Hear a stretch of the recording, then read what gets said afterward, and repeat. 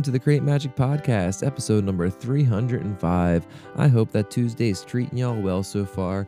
For anyone just checking this out, this is a daily podcast I do about the artwork I post over on Instagram and my website every day. I like making stuff. It's super fun, and one of my favorite things to make is music, and it's been a minute, but I've been really getting back into it. I've shared a couple demos that I recorded in the garage a week or two ago, and I've got a few more in the works, but even more exciting than that is I've been working on a new record with the guys from the Headies and working with Danny and Billy, and hopefully soon Benny, but as of right now, just me, Danny, and Billy have been kind of trading songs and working on them slowly, and man, it just feels so nice to hear a record take shape. I forgot how gratifying it is and how much it's a different experience than creating the silly drawings that I make here every day. And that made me think a lot about things like the stories that revolve around these bands we fall in love with, or at least I fell in love with, and like the ones that really meant something. And I wonder sometimes what kind of stories revolve around current musicians and current bands and things like that, and what the mythology of music will be when Teddy's a little older to find his own thing musically, if that is his thing. But things like the Ramones meant a lot to me, and the stories around the Ramones were some of my favorites, as far as like carrying guitars without cases in shopping bags on subways in New York, or just the extreme boredom and how that led to beautiful artwork, and sometimes the friction between the members and how that led to even more amazing performances. And even farther back, when you look at like the garage movement and some of the proto-punk bands like the Sonics are one of my favorite examples. The mythology of the Sonics is just beautiful, and to think about these young kids going into professional studios and ripping soundproofing off walls and putting holes in their cones of their amplifier speakers to create distorted and more live sounds, refusing to use more than one or two mics, and just trying as hard as possible to keep what they viewed at that time as authenticity and rawness to this beautiful new raw powerful music that was evolving from the suburbs. And yeah, I think there's just something gorgeous about those types of stories, and that made me think about my favorite thing with music, and that's power chords.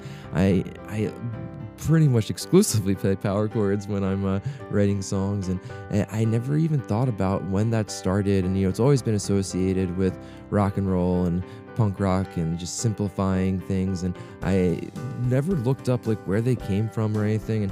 And I haven't done a ton of research even for this, but I drew this last night, and then this morning I was like, I should at least like Google power chords and see what the definition is. And it's so funny because it relates in many more ways than I ever thought it could to the paranormal and the little drawing I did. So first, the drawing for today is a little goblin friend playing some electrified guitar in front of a skull and some candles, and it says Paranormal Power Chords.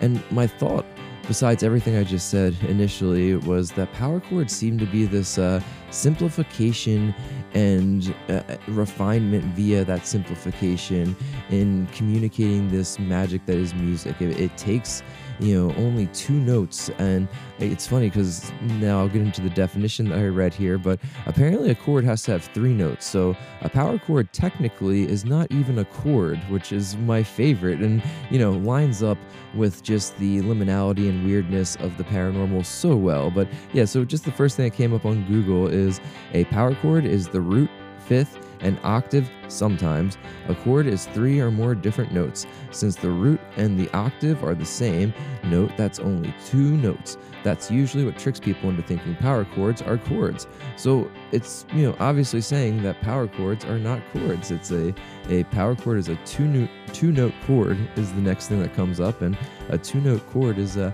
nice little oxymoron there. And I mean, talk about lessons in paradoxical thinking.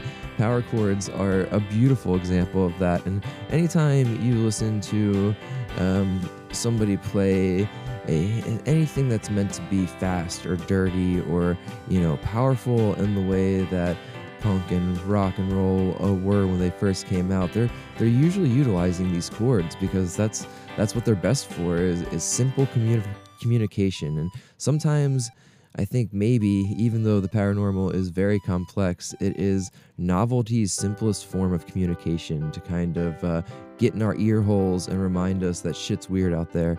So that's where I'm going to leave it today. I hope you all have a wonderful, wonderful Tuesday, and I will be talking to you tomorrow. Bye. Flashing lights as I drive down the northeast extension tonight. Nothing but failures on my mind. The air is tight, the water's dense. The man of tomorrow takes his last breath. Driving south to die tonight.